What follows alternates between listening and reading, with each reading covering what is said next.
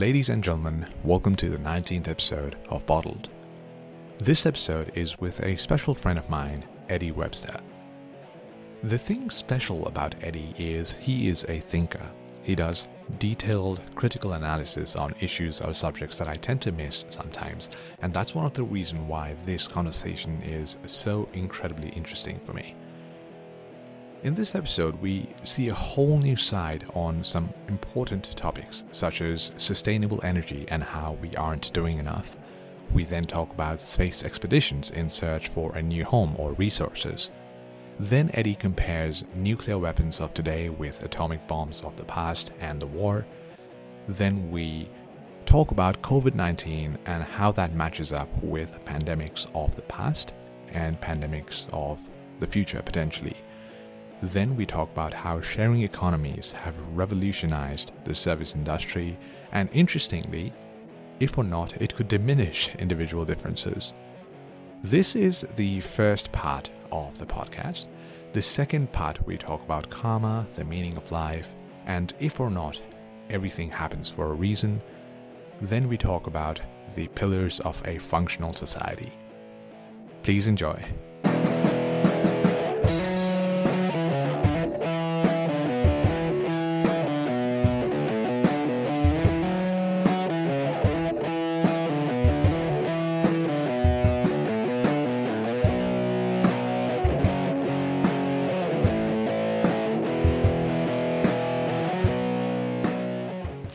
Do you ever have this feeling when you're in the shops and you're really craving for something sweet, something with sugar? Yeah. You look at this tub of ice cream and you're like, should I buy it? Should I not? Should I buy it? Should I not? And you're like debating with yourself. Yeah.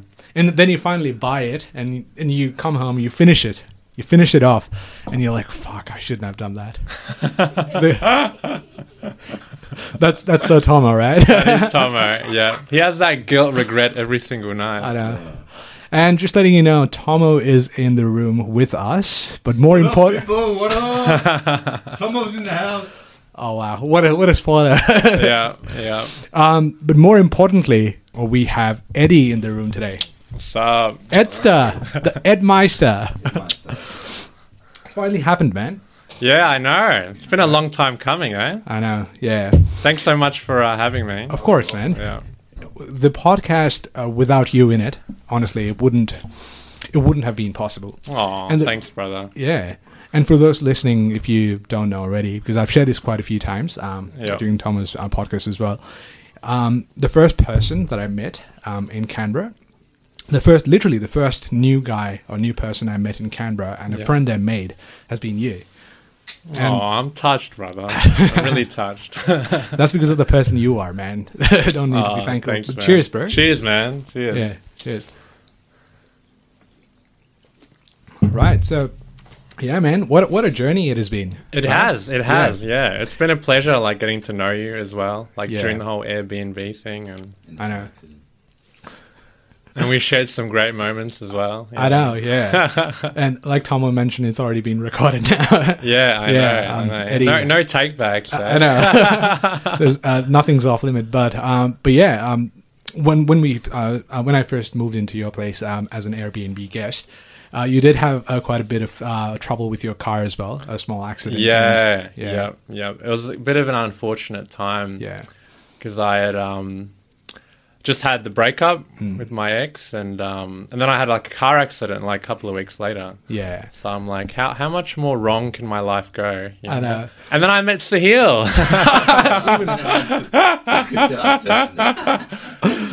Even worse. But I think I mentioned this to you when I was there. I think we both met at a very weird time in our lives. I had just moved into Canberra, and you had your things going on in the background. Yeah. And I think because of that, friendships, or this friendship in particular, it really flared off. Yeah. Yeah. No, definitely. It's funny because I remember when you first arrived, and I was kind of thinking, I saw the other two people, your friends from Sydney, and the first thought that popped into my head was, holy shit, I've got to host 3 people for a whole month. And I'm like, how the fuck do I do this? I know. And I remember. And I had this look on my face of horror, and I was so horrified. I was like, That's it. Do they actually know it's one person, not three? And I'm like, how do I break it to them? Like, I know. I saw your reaction, and I knew what you were thinking. Right? And I knew what you were thinking. Before I could clarify that they're just dropping me off. Yeah. You said, no, you didn't say anything. No, sorry, I do apologize. No, you didn't say anything. But I saw your reaction. Yeah. And then I said, and then I voluntarily mentioned that they're just dropping me off and they're going to leave. And then you said, oh, that's what I thought. You wouldn't be able to fit 3 people in the room. Yeah. And then I was like, thank God. Whew. Yeah. And I stayed there for 28 days when I moved. 28 days. Yeah, that's right. Best 28 days of my life. Honestly. But I'm not even being sarcastic. It was really good. It was good. Especially because of the conversations that we had and the moments that we shared as well. Like, I think great thing about Sahil, if you're listening, that's a review there. is a very easy person to talk to. And I feel like you can talk to him about anything. Like, it could be serious topics or like jokes or laughter or whatever. And he has that ability, that amazing ability to talk about anything. And I think that's rare in a human being, you know? So I think you deserve that credit. Thanks, man. You know? And the same goes with you as well. I think that's why it was just very easy and the time just flew because as human beings, and we'll talk about later in the podcast as well, as human beings, we've got to be open-minded. Yeah. I mean, there are things that we both don't believe in. And there are things that goes against our philosophies, and we just can't seem to be on the same boat. However, as human beings, as people who've communicated for thousands of years, we've got to be able to listen and sort of take it in and then judge. Is it right? Is it not? What facts do I have to sort of fact check it and then proceed from there? Yeah, no, that's true. And I think like one of the things that I've noticed about society is that people tend to shy away from like the serious topics like religion or politics, and they'll say, you know, don't talk about religion or politics at the dinner table. Yeah. You know, but I feel like these topics are kind of what do bring us together and what, you know, create maybe at times difficult conversations, but they lead to new knowledge. And they lead to new pathways, and you might, you know, even encounter a change in your life. Yeah. You know, but if you're shying away from those discussions and you're just keeping to the ordinary, you're just going to stay the same, and you're not going to evolve. You're not going to develop as a person. You know, so just like coding, it teaches you how to think. Like when you're working on a code or a mathematical problem, like you said, the more you discuss about a certain topic, but you've got to, I guess you've got to have that ability as well to sort of take something in and make that judgment, because some people can't make a judgment and tell that's right or wrong. Or they don't want to. That's another thing. Because I've had like a few, I should say a lot of Airbnbs, like before and after you, and they don't want to have that discussion, and they'll always relate it back to something more mundane, like something on TV or something boring, you know? And then you know to kind of change topics. Like it's a very subtle reminder, you know, they're saying, I don't want to talk about this. And so you change topics. But with you full on launched into it. Like we talked about the meaning of life. I know. To eat, and to even like the funny parts with your spinach eating monster days, you know. So the thing about Sahil is when he was staying at my place, I used to make a joke about him where he would go through an entire packet of spinach every night, sitting next to the couch, every single night. There's nothing healthier than spinach from a bag. And then so we naturally developed a nickname for him. The nickname is Popeye. Exactly, and that's a good name. That's a good nickname. It's perfect, right? Yeah. And your nickname, Eddy's nickname, is I'm a foodie from Melbourne, or Mr. I'm a foodie in bracket. Take a shot. Because Eddy is a massive fan of Melbourne, and you're from there. Melbourne, represent. Apart from food, what do you love about Melbourne? Oh, gosh. Well, I would say there's a lot of good hiking spots. Like back, I was with my ex, and you know, we used to travel all around Victoria, and we'd go down to you know, the south coast, so you know, all the way to Mornington Peninsula, and then on the other side, the west coast, past Geelong, down the Great Ocean Road, you know, Apollo Bay, you know, visited the 12 Apostles, did all these waterfall adventures, like, you know, we're trying to tick off as many waterfalls as we could. And I think it's really good for nature, you know what I mean? Like to get out there, do a little bushwalking. And I think it has a lot to offer. But I think the great thing about the ACT is that it's a lot more accessible. So, like, we can jump in a car, you know, and we can do a hike within 40, 45 minutes. Exactly, yeah. You know, from here. Whereas in Melbourne, it would take more than an hour, like probably like close to 2 hours, really. There's a hiking spot right there. Yeah. Just next to my house. Yeah, they're And everywhere. It's crazy. Like, in 10 minutes, you could get to the entrance, and then you start a nice hike on a Saturday morning. Yeah. Yeah, that's the beauty of ACT.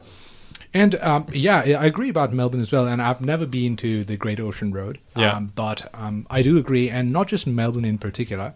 I just feel like this country is very beautiful. We've been blessed with nature. Yeah, we're very lucky. And excellent air quality as well. Oh, yeah, for sure. Yeah. And it just makes it easier to sort of go around, and especially the fact that the coronavirus is a thing of the past. Yeah. Almost, not entirely, almost. Yeah. Just makes it easier to travel this country. Yeah, except when you know, we had the bushfires, Oh. and at one point ACT had the worst quality air quality in the world. Yeah. Were there a lot of fires around us? Yeah, so they were in south, so close to Tharwa, Okay. close to Namadgi Yeah. National Park down I was that in way. Sydney back then. I was working in the CBD on the 13th floor, and you look outside, and then you see a massive, this thick smog around you, and you think, what the hell is happening? Yeah. Like it's like Armageddon. It's like an explosion's happened 100 kilometers away. Yeah. Because you've never seen anything like this before. Mm. And that's when this consciousness or this belief that anything could happen if Mother Nature wants, it's become more prevalent in the country as well. It's kind of scary, what Yeah. Mother Nature can do. And I think in some ways we undermine it. Yeah. And it's not until something happens and we look at the situation and go, oh, wow, we should be doing blah, blah, blah. Yeah. However, we haven't been doing any of that, Mm. you know. It's an impact on Mother Nature. Tomo has an input. What was that again? I just think it's what we're doing to Mother Nature, and then the bushfires and all those other terrible things that have been happening Yeah. in the environment just demonstrates that we haven't been caring for Mother Earth the way we Yeah. should. Mm. Yeah. Here's what I'll do. I'll just give my seat to Tomo, and he can. But no, So, thing about Tomo is that he's the attention seeker. he had to chime in. Did you think before this started? Did you think this was going to happen? No, I didn't even think he was going to be in the room, to be honest. I was expecting him to be out of the room. And now he's stuck here. I'm hiding under the bed. He couldn't resist, so he had to be here. He had to be in my presence. You know, Exactly. so- Yeah. And if you see, if you see, if you see the camera shaking there, that's pointed on Eddy. That's because Tom was on the bed and he's Yeah. sort of shaking it. And he's doing undisclosed activities. Yeah, he's just trying to distract us from this awesome conversation. But no, I agree with what Thomas said as well, that we didn't have the awareness that is there now. Yeah. And a lot has happened in the past 2 years. Incredible things. The natural disaster, of course, the bushfires, and obviously the pandemic as well. Yeah. Yeah. A lot of wildlife has disappeared as well.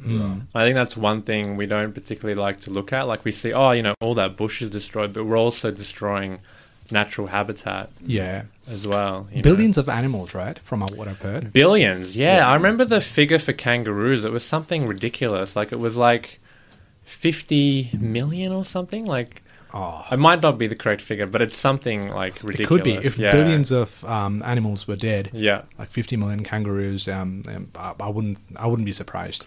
And it's horrible. Like I remember seeing one picture online, and it was a picture of a small joey, baby kangaroo, and it was actually stuck in the fence, and it was completely burnt to a crisp. Oh. And I just couldn't imagine how much it would have to have suffered. Yeah, you know, burning to death. Yeah, which would be just absolutely horrible. Yeah, so. And see, as sad as that is, it's even sadder that. And I'm trying to say this with utmost respect to everybody. Yeah. Australia is a very popular country, and it became more prevalent because it happened here. And these things like bushfires or even animal cruelty, what have you, like deforestation, they happen in so many places around the world, which we don't know of. I think I did a presentation many years ago. It's like six years ago. And I'm not sure what the correct figure is. Yeah. Someone might want to double check this. But Tomo, Google it. every minute we're destroying 140,000 hectares of forest. Yeah. Or something. It was a crazy figure. And we'll probably look this up after the podcast as well. Yeah. And the fact that it happened here, we started getting more attention. So, interesting fact right there. So I don't know what the figure is now, but in the 1960s, 70s, they did a report about the US, right? And about how many resources it was consuming. They did a pretty rough estimation. Basically, what they found is that they would need about 3 Earths of resources just to supply the United States. Wow. Like, if everybody had been consuming like the US had been consuming resources. Oh, wow. Yeah. So if every country on Earth consumed the way the US consumes... You would need 3 Earths. Wow, man. Yeah, it's crazy, right? It is. And that study was done in 1960, 1970. And it's 2020 when it's like 61 years. Could you imagine how much they'd be using now? Like, yeah. I mean, hopefully you'd think it had reduced, but yeah. So the US is one of the biggest consumers. Obviously, the population matters as well. Yeah. I assume it's China and India as well. Yeah. Yeah. But even then, that's crazy what we're doing to Earth. And the fact that people want to go to space, like go colonize Mars or any other planet, I think it's got... it's like 2 edges of a sword. Like... You could invest the money spent on space expedition on other things like sustainable energy, or you could do that and sort of like find a new Earth. Yeah. And as a civilian, as a citizen of a country, I'm confused. Like, what do you do? Like, we're sort of destroying planet Earth. Yeah. No, I think that's a good observation. I think also... You know, those that want to colonize space, right? I think there is a kind of an ulterior motive there. And then you take a look at the Earth, right? Right now, we're running out of rare earth minerals. So like, you know, titanium, lithium, which we need to, you know, for our smartphones, computers, etc. All this technology. We're running out of it right now. There's not much left. And so naturally, we know that these rare earth minerals exist on other planets. And so... I think the next frontier in terms of space exploration will definitely be space mining, where we inhabit another world purely for the reason of mining it, and then sending those resources back to Earth. You know, to be able to supply those minerals. That's crazy if you think about it. Yeah. That's just crazy. And small things that we do every day, I think, leads to that. The fact that we've got to leave home and go somewhere else to sort of, it's like a red alarm now that it's time. It is, yeah. And so many people, so many studies have said that we are doing good things in terms of sustainable energy. We're trying to not waste resources, but it's already late. The way the population's increasing and the way we're consuming these resources, we should have done this 60 years ago. Exactly, yeah. And like, let's take a look at population, right? So you look at all the big populous countries like China, India, right? And they make up the majority of the world's population. And you look at Western countries like the US, Australia, Europe, right? And right now they make up a very small proportion of the overall world population, yet they consume a disproportionate amount to their less wealthier Asian neighbors, right? Yeah. And you have to remember, like something like 1 billion or more than 1 billion people live on less than $1 a day. I mean, this includes sub-Saharan Africa. You know, if you include Southeast Asian countries, you know, Thailand, Bali, you know, in Indonesia and all that. Like, it's a very low amount of money to live on per day. And so we're, like you were saying earlier, like we're very lucky to be where we are. Yet we have to remember that we make up a very small amount of the world's population. Yeah. And so could you imagine if everyone else was consuming like we were? Like, I don't think there would be enough resources to be able to account for that. Yeah. Maybe balance is not the right word that I should be using, but it's sort of, it's working well, but not in the best way we should be doing because of the way the world is. Yeah. So it's not equal, basically. No. It's working for the wealthiest of us. Yeah. Which includes us, you know. Just today, I went to Woolies and it was raining. I didn't bring an umbrella. Yeah. And this lady who had these shopping bags, like 3 bags of grocery. Yeah. She was headed for the car park towards the car. And it was raining, cats and dogs outside. And what she did is literally, what she did is go into a small grocery store and purchase a plastic bag and then put it over her head, maybe to protect her hair, and then went to the car park, and then put the groceries in the car, took the bag out, and then discarded it and got in the car On the ground. No, in the bin. Yeah. But it just made me think, like, that plastic bag's probably going to be in the ground for thousands of years. Yeah. Probably. So, another interesting fact. So, it takes one plastic bag around 10,000 years to mostly decompose. There you go. And then to completely decompose, it's something like 1 to 5 million years. Yeah. Because what happens at that point is that after the 10,000 years, it's broken up into very, very small fragments called microplastics. And then once it's at that microplastic stage, it enters the food chain. Yeah. So like people that eat a lot of seafood, they tend to consume a lot of microplastics because, we're littering our ocean with a lot of this plastic, and we end up eating it, and then it, goes into our bodies, and then it affects all our neurological systems as well. So it's like this cycle, this food cycle that's going we've on. already poisoned it. We've already infiltrated it. Yeah. Like the fish you have from the supermarket, regardless of how much of a best quality meat they claim it to be, it's not going to be pristine fish. It's not going to be the same fish that was there probably 1,000 years ago. That's true. Because, like you said, we've already done so much to the ocean there. So the so much of plastic and waste goes into the ocean that it's already disrupted the ecosystem. And even without plastic, like you look at the acidic profile of an ocean, right? And you look at the past 50 years or so, even 100 years, the acidity levels have risen dramatically. And that's due to like oil pollution. So like, all the oil spills that go on, most of which are unreported. You only hear about the ones in the news that are reported. So like the really big oil spills. The big ones, right? And then all the other countries in the world which don't have adequate regulatory systems to deal with environmental pollution. So like really poor countries like South America, Africa, where they literally just dump the trash into the ocean. Yeah. And that enters the ocean currents. And as you may or may not know, the ocean currents travel around the whole world. And so recently a study came out in Nature magazine, right, a couple of months ago, and what they found is that, have you heard of the Mariana Trench? I have. The deepest place in the earth, right? They managed to find microplastic at that level, and they even managed to find a full plastic bag. Oh, wow. A full plastic bag.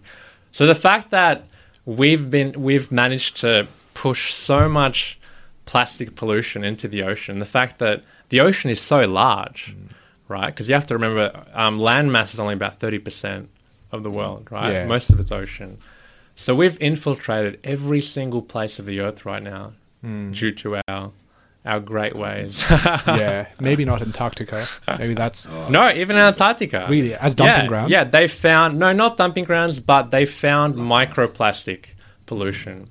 So, like, there's a US base in Antarctica. Yeah. And a couple of years ago, and this is years ago, it's probably more now, they managed to find heaps of microplastic pollution there. So very small fragments. So they did like an experiment where they would grab some water from, and you'd think it'd be the most pristine water in the world, but they still found microplastic fragments. Yeah, so it's literally gone everywhere, right? It has. There's no place where it hasn't been touched. Yeah. And it's just crazy. I wonder how it was 1,000 years ago when there weren't so many automobiles or computers, electricity. Yeah. It must have been so clean. Think about it. Oh, yeah. Like there is no machine. No. There is not a single machine that uses petroleum 1,000 years ago. And there were horses, but it was all natural. It was all natural, And then even when they, did their business, we would use that as fertilizer for like crops and stuff. And so it was a full cycle, but with no unintended effects. Yeah. Right? I was reading this book. by Steven Pinker. It's called Better Angels of Our Nature. And the whole point... Have you read it? No, but I've read another book of Steven Pinker. Ah, okay. Yeah. The whole point of the book, the one message that he's trying to relay is this point in time is the best, the safest time to be alive. Yeah. And he gives facts and reasonings in terms of sustainability or sustainable resources, crime as well. And I'm not sure when that book was written. Since the 1960s till 2021, a lot has happened. Oh, yeah. Yeah. And that's why personalities like Elon Musk and Jeff Bezos, there was something on the news that he wants to go to space and be there for a few minutes by himself. Yeah. So these things, that's why they're happening. At first, when I was a child, I thought, oh, okay, you want to go to space because you want to explore. But like you mentioned correctly as well, you're going to space because you're scared to be on Earth and you want to search for an alternative. Yeah. Yeah. It's just crazy. It is. Yeah. It is. It's a pretty interesting and scary time to live in right now. Like, we're living at a stage in human history where we're living at the precipice. And the decisions that we make right now as a society, right, and as a humankind will influence future generations and for thousands of years. Careful. And depending on whether we survive that long as well. Yeah. You mean 1,000 years from now on? Yeah. So just to give you an idea, the Atomic Scientist, regular magazine, publishes a couple of times a year. They have what's called a doomsday clock. Have you heard of it? No. Basically, it's a clock, right? And you have, from 12 to 12, right?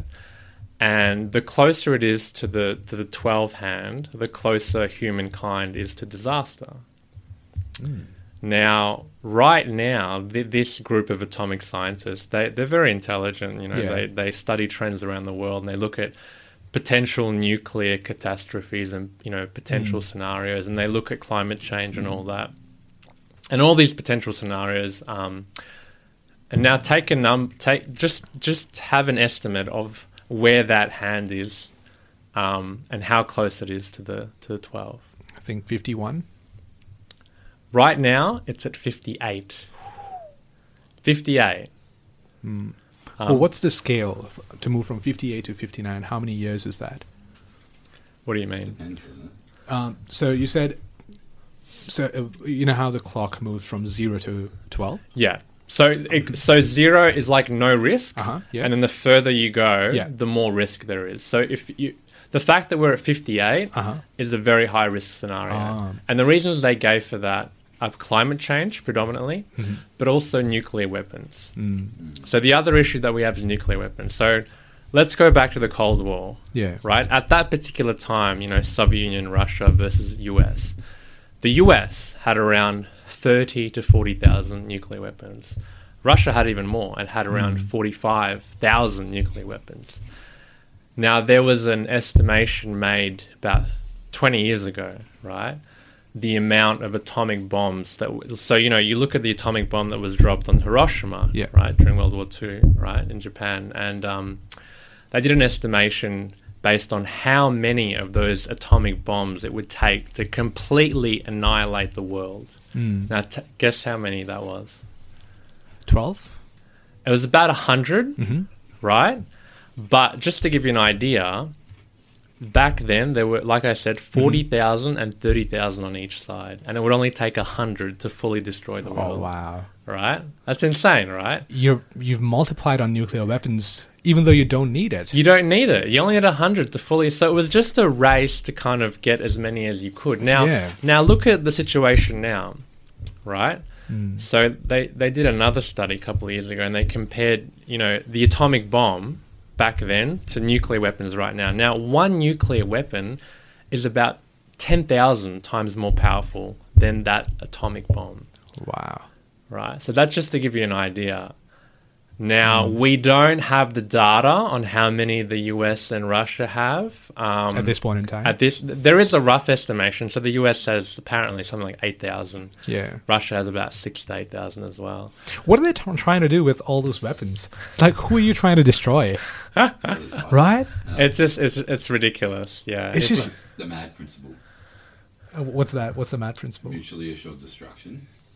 Oh. And it's basically like well, if you have more arms than the enemy, then essentially they're not going to attack you. Oh. Yeah, so it's like a defense. Has the most power.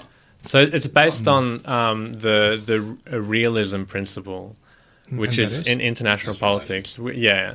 So basically that means that you want to be in a position where you have enough defenses in your state to kind of signify to the other state that, oh no, we're not going to attack them because they're far above us in terms of capability, weapons capability.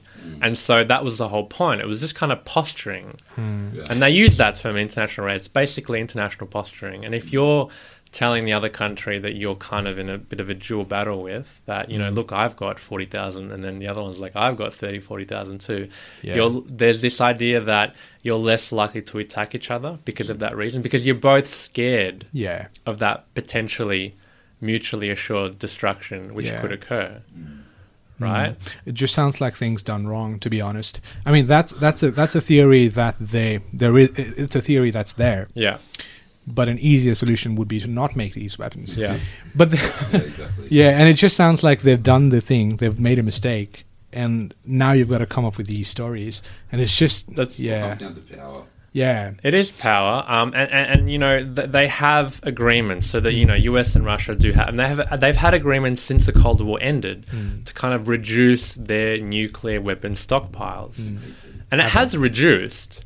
Now, like I said, we don't know what the data is because either side could be keeping stuff away from the public. God knows how many they have in storage. And you don't have to mention it. You don't have to... No. These are self-reported statistics. So there's no inspector going around, oh, you have this many.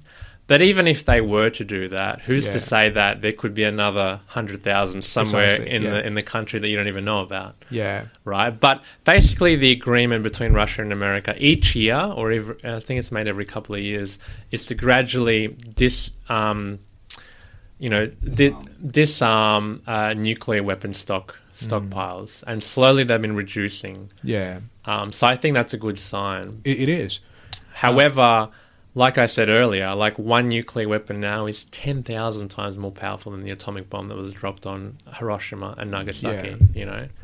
Do you think, by any chance, these weapons that are being created is sort of like a defense against people from another civilization in another planet, possibly? Like aliens? We are sort of like preparing to defend, like people... Some people may know things that we don't, and they're sort of like preparing against an attack that could happen potentially in maybe 100 years. Yeah, that could make sense. I mean, personally, I don't think that's the case. I think it's mainly due to posturing. It's just an ego thing, right? Like, I've got the bigger thing, and, you know, no, I have the bigger thing, and that's it, you know, right? But, you know, I think it's definitely good that we have that capability just in case, you know, aliens. But do you think alien invasion is a possibility? I'll put it this way. So if aliens say they find us, right? The fact that they've found us gives you an idea of how much more advanced they are than us. Yeah. Because they would be galaxies away, right? And the fact that they have that technology, I don't think nuclear weapons would even stand a chance, to be honest with you. Like, we've only kind of explored our solar system, really. And we've sent out probes to distant galaxies. Yeah. Right? But the fact... And we haven't been able to find any life forms within all our travel. So just to give you an idea, they would have had to have come from galaxies or millions of light years away. Yeah. And if they can find us, then we have no chance. Like. Exactly, yeah. You know, I was listening to this podcast with Neil deGrasse Tyson, who is this... I know him, yeah. And he was talking about why aliens haven't shown themselves. And one of his theory is that we are so minuscule, we're so small that it's not worth their time. Yeah, we're probably looked at as like a barbarian civilization, like caveman times. Exactly. You know? Like seriously, they're still having wars. Like, what's up with that? Like, you know, is that a car? Is that a car that's in our museum? But yeah, very interesting times, man. Like you said, we're in a very complicated era as well. Like things we do now is going to impact our future generations. Exactly. And I think we're in a, like you said, very important time, you know, and it all depends on which way we go. And it all depends on where that doomsday clock is going to going to Yeah. land, you know? Well, we all hope for the best. That's the thing. Yeah. Once the pandemic is over Yeah. In 2025. in 2025 or 2030, what do you think? So okay, let me phrase this question this way. Yeah. Do you think this pandemic is ever going to be over? Look, so to give you a bit of background and context, right? Let's go back a little. So let's look at the SARS epidemic, right? Yeah. And then you look at the bird flu epidemic as Yep. well. These were kind of situations where they were dealt with rather quickly, and you know, you had a couple of thousand fatalities, which, you know, still bad. Yeah. However, you know, the COVID crisis is completely different. And the virus has been shown to mutate extremely quickly, right? And this is a situation, and I think the future situation is that it's going to be kind of like the flu, right? Where you're going to be getting yearly or you know, you're going to be getting twice a year jabs for COVID-19. Yeah. Because it keeps evolving, and right now we've got the major one is the Delta variant, which came from India, and you know, that's kind of traveling around the world quite quickly. And the fact that COVID-19 has so much resilience, like, you have to remember Australia is very well positioned to tackle this pandemic, you know, purely for the fact that we're an island country. Yeah. We have no other countries around us, right? And, you know, we have good governments, and, you know, populations were quite compliant with COVID-19 rules, and so we managed it quite well. But even now, like, as we speak, we have an outbreak in Melbourne, right? And there's been little outbreaks, like, you know, all the way from Perth to Adelaide, and even in Sydney as well. Yeah. And so I think this will stay with us for some time, Yeah. because that virus just keeps mutating, and it's shown itself to be very resourceful and very resilient, right? And I think that's one of the biggest flaws of any vaccine. And I think they consider the best vaccine to be the Pfizer one. Yeah. According to the tests it has Yeah. gone through, and the level of efficacy as well. But the major flaw is the fact that it may not be able to cater towards all these variants. Exactly, and I feel like we'll need to keep improving upon that vaccine to Yeah. be able to, you know, tackle all those variants that are coming through. I think the other thing to mention, and I think this is a very acute observation to make, one that we need to hear. Now let's go back to the plague, all right? So back then you had a situation whereby a disease was highly deadly and highly transmissible. Now, we haven't had that for a long time, and even COVID-19 has shown itself to be highly transmissible, but not very deadly. Like, people have died, I don't discount that. Yeah. Mainly those with compromised immune systems and the elderly, right? Just to interrupt you there, not just that anymore. Like the Indian variant, Yeah. that has got people very healthy as well. Yeah, no, that's... people I've known. Yeah. Well, this is what I mean. It keeps evolving. Exactly, yeah. Right? So originally it didn't affect those people, but now it is affecting Yeah. those people. Continue. Now, the situation here is that most of the recent ones, so like, you know, bird flu, you know, and the SARS epidemic, they've been quite mild, right? And they've been highly transmissible, but not deadly. Now, it's only a matter of time until we get, and I don't want to like curse us or anything, but it's only a matter of time until we do get a plague-like disease where it's highly transmissible and highly deadly. Now, are we prepared for that scenario? And that's the real question you got to ask yourself. By the look of now. things, we're not. Prior to COVID. But could you imagine if COVID-19 was highly deadly? Like, most of the people that have Like had it have Ebola? survived, right? Yeah. Like Ebola, right? Yeah. So the thing with Ebola is that it was highly deadly, but not very transmissible. So it was very hard. You literally had to, you know, touch blood to blood to be able Yeah. to, you know, for it to be transmissible.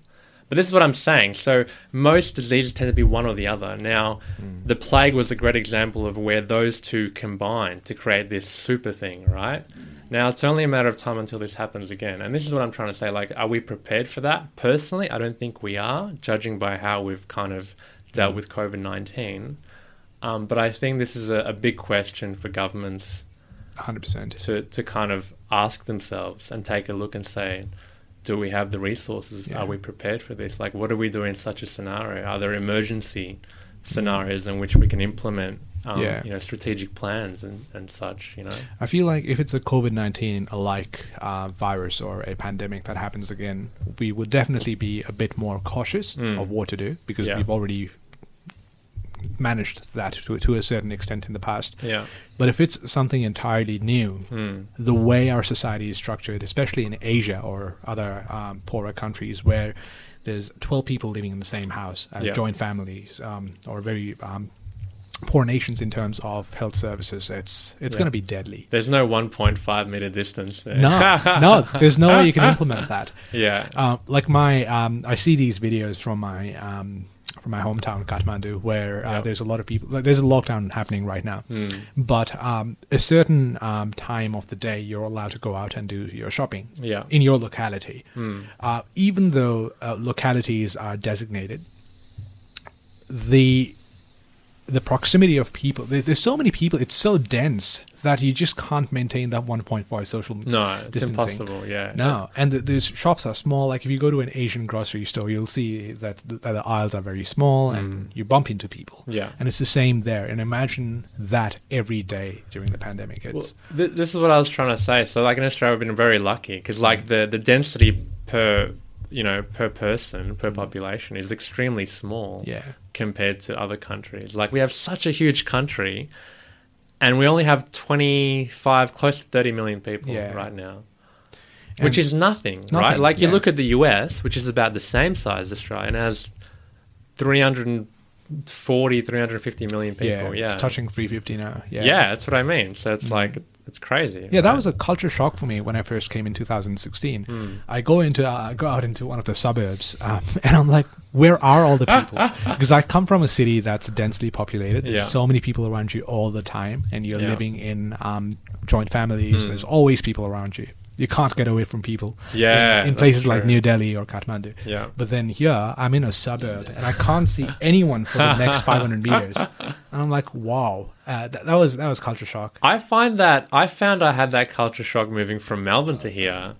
Like I remember arriving, and I was like, literally, where are all the people? It wasn't until I got to Braddon on Lonsdale Street, I was like, oh, this is where all the people are. Yeah. But like literally across the rest of the ACT, there's like nobody around. Oh wow! For someone to move from Melbourne to Canberra to feel that way, So I could imagine what it would feel like for you. It'd be much larger. Oh, it was crazy. Yeah, but I sort of loved it because I felt so much like a sense of privacy. Yeah, and you can actually put your arms out. Yeah, everywhere. Now, it's not to say that it's totally packed in Kathmandu, but it's just there's always people around you. Yeah, and you've got so much privacy out on the road here. But coming back to what you said about preparation for a pandemic, a possible pandemic, which we can't rule out. Yeah.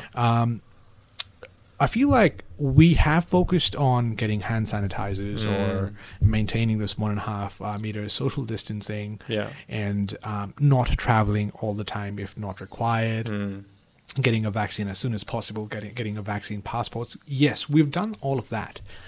But I feel like there should be a way for governments or people in power to tell the public or tell the mass population that it's important to exercise. It's important to have healthy lungs. It's important to quit smoking. It's important to not drink so much, like an alcoholic. Or it's important to go out. It's important to go out. Yeah. I feel like that is still missing. It's like we're sort of like trying to.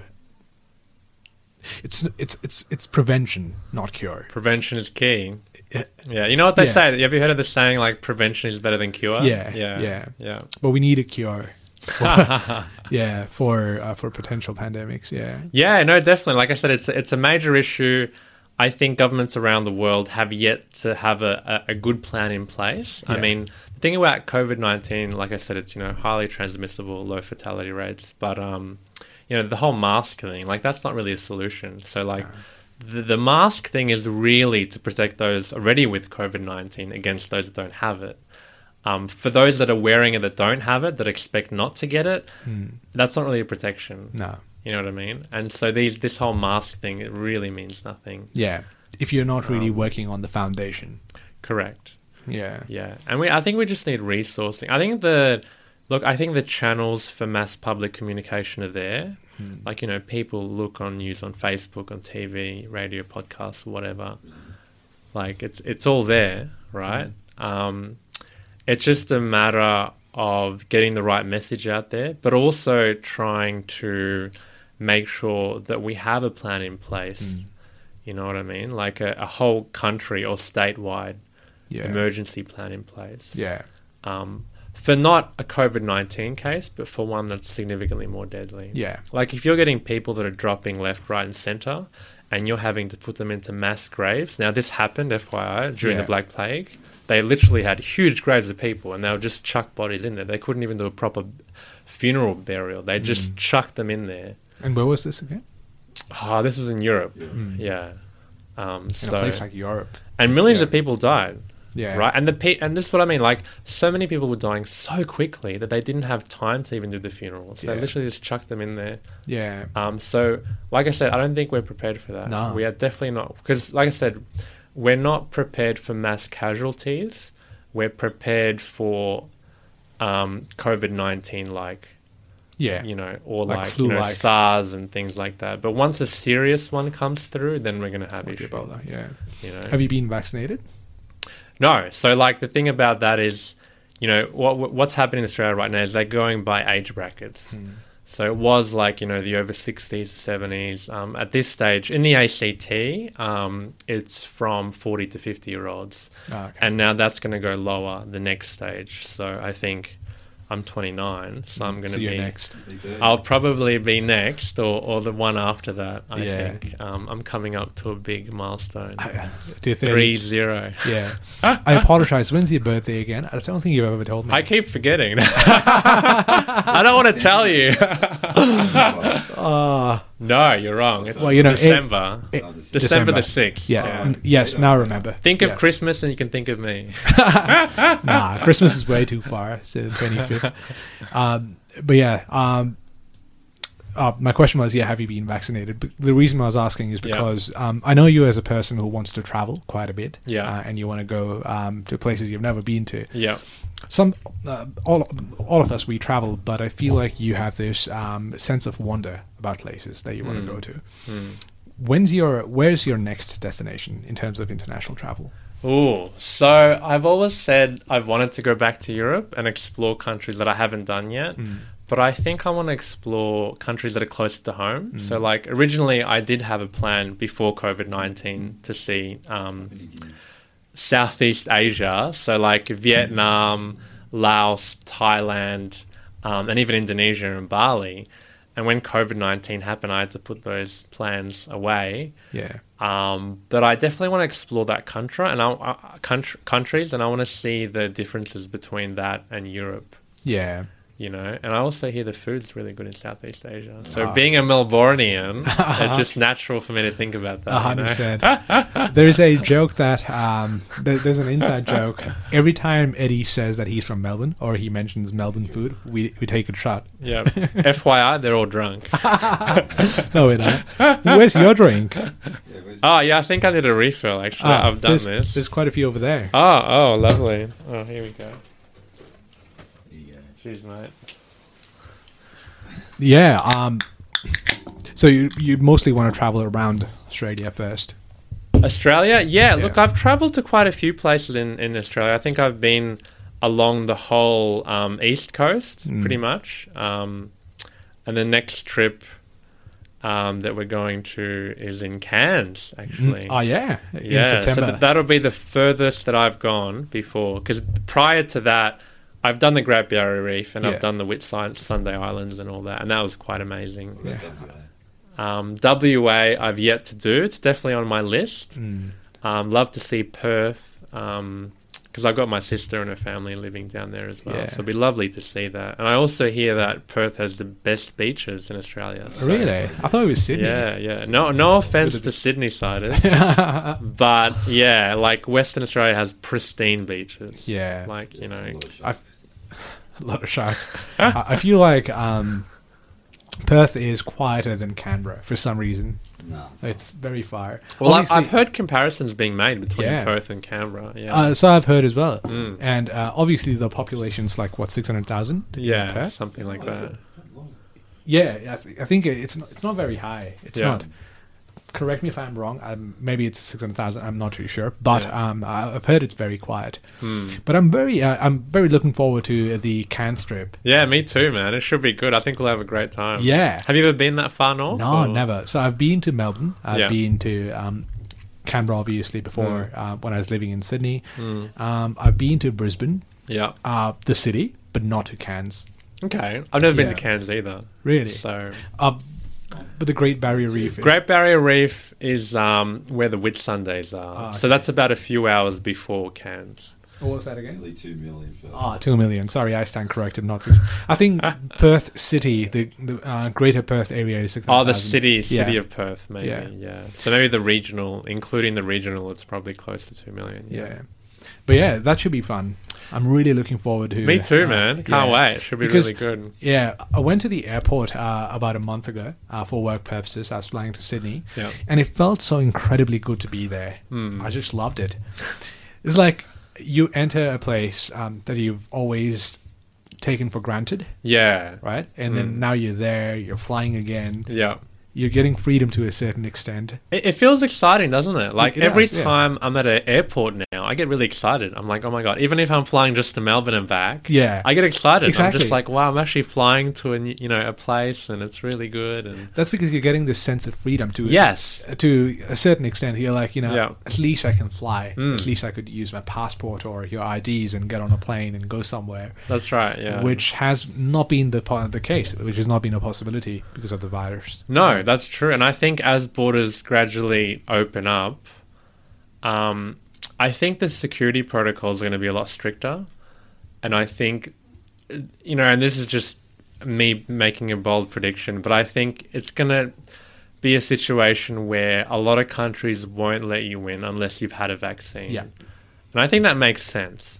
Right? That's going to be another thing, like a vaccine passport or Mm, a vaccination card. yeah. Yeah. To demonstrate that you've had it. Yeah. Because you would need some sort of proof, right? Mm. Like a receipt or something. Yeah. Yeah. It's like you've had these jabs, so I'm safe to enter the country. Mm. Even though the virus may or may not be effective, Yeah. but at least it could be a form of a standard that you've got to Yeah. have before you go anywhere. And this is the thing, like this opens up a whole new can of worms because now you're going to get naturally in countries, wealthier countries, you're going to get immigrants that want to, be refugees and fly there for a better life, right? Or by boat or whatever. And you're going to get a situation where they're going to be forging those receipts or vaccine passports just Yeah. to be able to get into the country. Precisely. So that's another thing about governments to kind of think about and put on their agenda. There's so many red tapes. Yeah. And I feel Yeah. like slowly, you know how we had this conversation the other day where when you said, hey, you know what, let's go to Europe, let's go to US and Canada. And I said, hey, man, that's too much for my Nepali passport to handle. Because if I, as a Nepali with a Nepali passport, have to travel to the US, I have to apply for visas 6 or 7 months in advance. Oh, wow. And then go Yeah. for an interview and then fill up these forms. Yeah. But you, however, you can just pick up a bag and then just go, right? Mm. Yeah. And I You'll feel have like to marry an Aussie girl. probably not, yeah. I don't think so. I don't see that happening. But like you said, it's opening like a can of worms because it seems like it's making it easier for a certain population to do things Yeah. or to travel around, Mm. whereas the rest of the world is still in the same state. Yeah. Like we have so many rules and regulations, and we've sort of gone past the COVID pandemic craze. But the rest of the world, rest of Asia, is still there. Like Yeah. there's a lot of problems out there, and the virus is still there. People are still dying. Yeah. But we don't know because obviously it's not as prevalent here. Yeah. But yeah, like you said, it's going to be like there's more red tape and people trying to dodge the system and go around. This is the thing to think about. Like, it's just a matter of time, and I think those vaccine passports will come sooner or later. And yeah, it's just something for countries to think about. Yeah. Are you ready to have international guests at your Airbnb?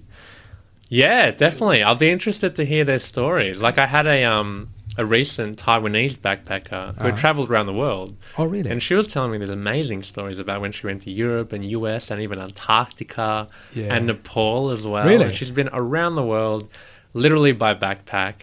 And we had some great conversations. And it's just, that's the thing I love about Airbnb. Just going back to that conversation that we had. You meet so many interesting people and they tell you their stories. They share things with you that you don't know, and you share things with them that they don't know about you. And you develop a bit of a relationship, like a connection, right? And some of those connections don't last. Like that Taiwanese backpacker, we shared some great stories, but we don't keep in touch. No. Right? And, it's only the very special people that you kind of keep in touch. And one of those I should mention is Sahil, the lovely guy sitting next to me. Yay! But definitely. So, you meet a lot of interesting people, and it's the ones that you forge a lasting relationship that you're going to remember. And I think you, Sahil, came into a very important time in my life. Yeah. When I was going through a lot, and, I just wanted to say on air that, he's been a great guy. Like, he helped me when he didn't have a car himself, and he used to offer to get groceries for me, and he bought me a little gift, like that onion slicer thing, which is really cute, and I was very touched by that. So I just think he's a great guy, and I just wanted to say thank you for being an awesome guy, an awesome friend. And I really do appreciate that. And thanks, man. I think we had some really touching conversations about exes and things like that, and relationships. And I think it's really good to share that, because that's how connections are born. Yeah. Connections are born by sharing intimate parts of yourselves to other people, and that's how you kind of build that kind of rapport with someone. Yeah. So, and it's even easier when the other person's not judging you. Yeah. Like, you both need to be open to the experience. Yeah.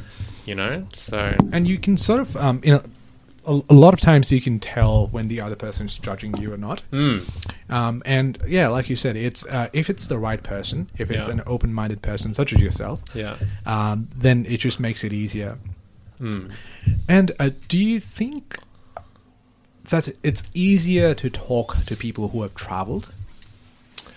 Yes, I would 100% agree with that, because people who have traveled, from my experience, they're much more open.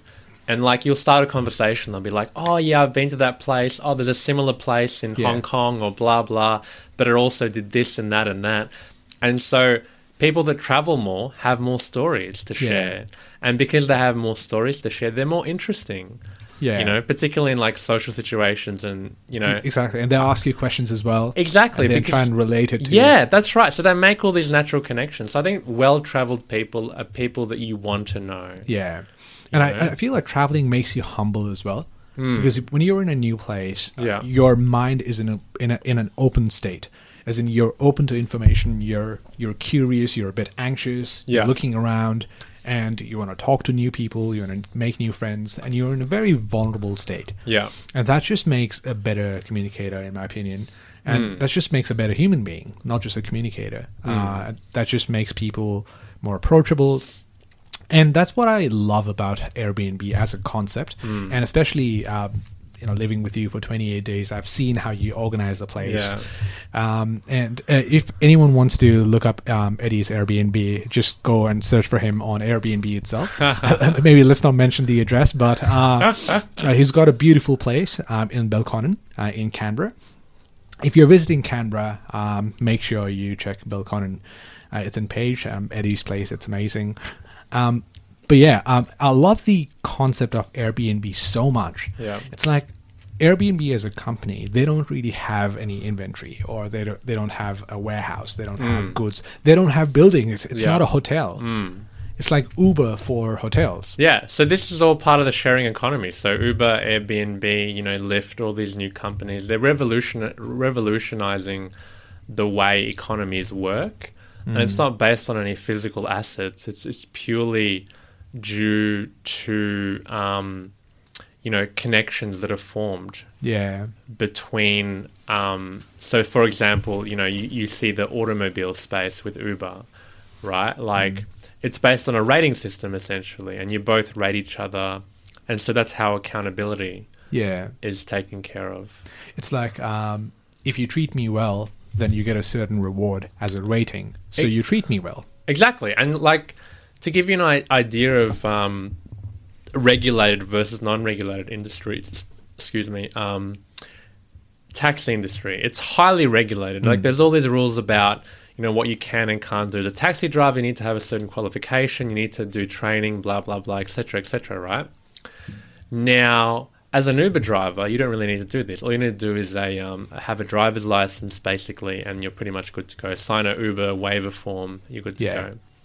And the thing is, what I've found is that Uber drivers are a lot more nicer. They'll offer you a bottle of water or gum, and they're more approachable to conversation. They're more nicer, and the reason for that is through that 5-star rating system. That's it. Which taxi drivers don't have. And so if you want to report a complaint or an issue about a taxi driver, you need to ring up the company itself.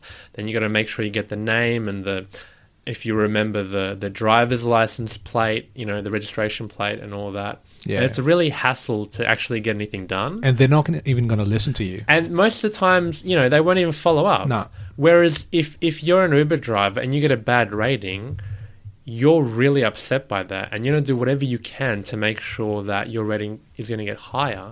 Yeah. And the thing is, when you're below a certain Uber rating, you actually don't get any more rides.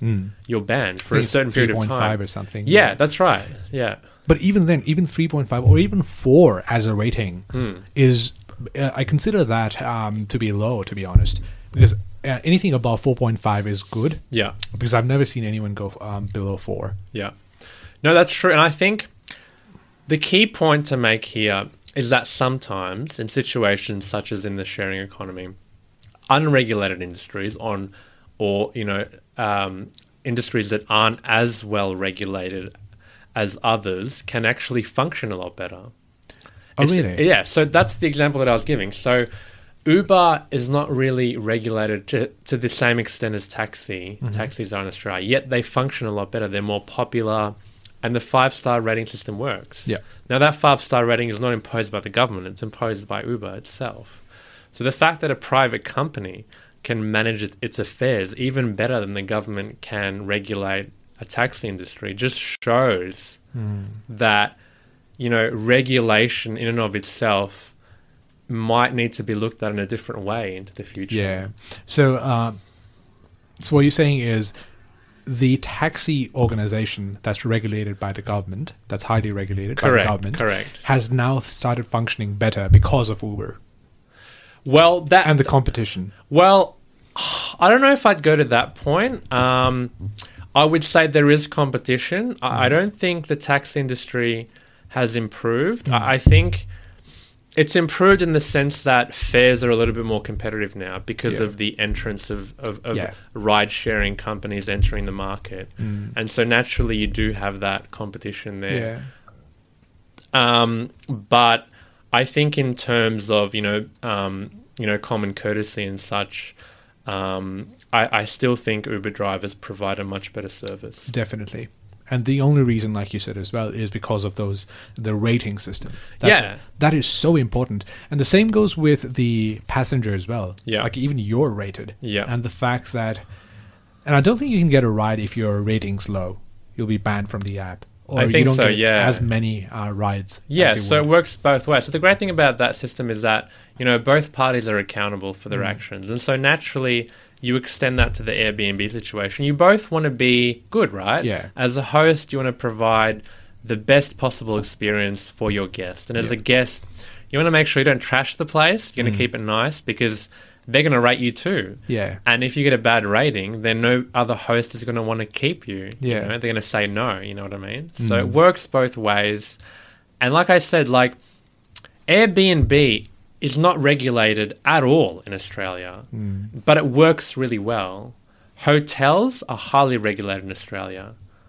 right? Yet doesn't Airbnbs are a lot cheaper and they work a lot better. Yeah. So this is what I'm trying to say about regulation. So sometimes regulation, it might not just be less regulation, but it's a new way of thinking about regulation into the future, you know? And those are great examples. Like I said, Airbnb not regulated at all, yet it works extremely well. It does. You know? Like, take an example of us planning for the Cannes trip. Yeah. I thought about it the other day, and we were looking for accommodation for the place, and we never even once mentioned hotels. Never even once. Yeah, that's true. Right? Yeah, I hadn't even noticed that. We kept saying Airbnb. That's a good point, yeah. We never even once said, hey, maybe hotels are cheaper. Yeah. Or has anyone looked at hotels? We just assumed, didn't we? Yeah. We just thought, okay, let's go for Airbnb because everyone here has had great experiences in Airbnbs. Exactly. But not the same in hotels. That's true, right? And the other thing is, like, it's hard to create a share situation in a hotel. Normally it's like completely separate rooms. Yeah. So you wouldn't be in the same space. But now you can rent out an entire home for like a group of people, which is what we've done, right? And I think people naturally assume that, you know, that's a better way of doing things. If you have your own house, you're more at ease, you don't have to worry about hotel maids, etc. Yeah. You know, and I think it's just a new way of looking at the future in terms of sharing accommodation. You know what could be the future? This rating that we talked about. Have you watched Black Mirror? Yes. You know where I'm going? Yes, I do know where you're going. Yes. If everyone in real life gets a rating system, that's going to be so bad. So, want to know an interesting fact? Another one? Yeah. In China, they've actually adopted this. I saw it on the news. Yeah, star rating system. So, it's not to the same morbid extent as Dark Mirror, as that episode. However, it does affect your ability to even book a plane ticket. So if your rating is like really low, you can't book a plane ticket. You can't book a train ticket. You're barred from leaving the country. Yeah. Like there are all these rules imposed once you reach a certain low rating. Yeah. Now, we don't have that in Australia. You could be like the worst citizen in the world. However, you still have the freedom to book a plane ticket or a train ticket or whatever. Yet in China, you're banned for being a bad citizen. Is it already in effect? It's in effect, not in the whole country, however, in a few provinces. I think they're doing trial periods right now. That's going to be so bad, man. Yeah. It's we have prisons and we have these laws just so people don't commit crimes. Yeah. And people who do commit crimes and they're caught or prosecuted, they're in jails. Yeah. And that system, I feel like it's not perfect, but it works. The theory of that works. Yeah. And the people who haven't committed crimes like us, we can go around and we can sort of hope for a better society. But the fact that if I don't like you as a person because you speak the truth, I'm going to give you a 1 star, and you can't get a plane to, I don't know where. Yeah. That's not going to be good. Well, this is the thing, like, you know, it takes the power out of your hands, you know what I mean, to be able to lead a free life, you know, which I think is really sad because situations like that in China mean that you have less freedom as a person, and it means that, you know, you need to be really careful about how you approach your life. Yeah. And I feel like you'd have a lot of paranoia and you'd be really worried about, I can't do that. Where in Australia, you have complete freedom. Precisely. And that destroys the concept of individual differences. It does, yeah. And the world functions so much better because we are different. You and I are completely different. Tom is completely different. He's a fuckwit. But even then, we love him. Right?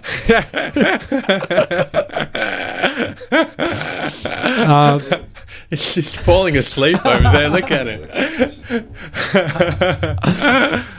But we love each other, even though we're so different as human beings, right? Yeah. And the fact that you're sort of, if that ever happens, now that's, that's a thing of the future. It could happen, like you said. I'm still laughing at that comment. That was great. Thank you. Once in a while, I have a knack. That was a zinger. But yeah, it's that if it ever becomes a reality in a mass scale, that's it destroys the concept of individual differences. Yeah, definitely. Yeah. It seems scary, doesn't it? Like it does, the concept. Yeah. But going back to that conversation you talked about, yeah, look, our laws kind of work in a certain way.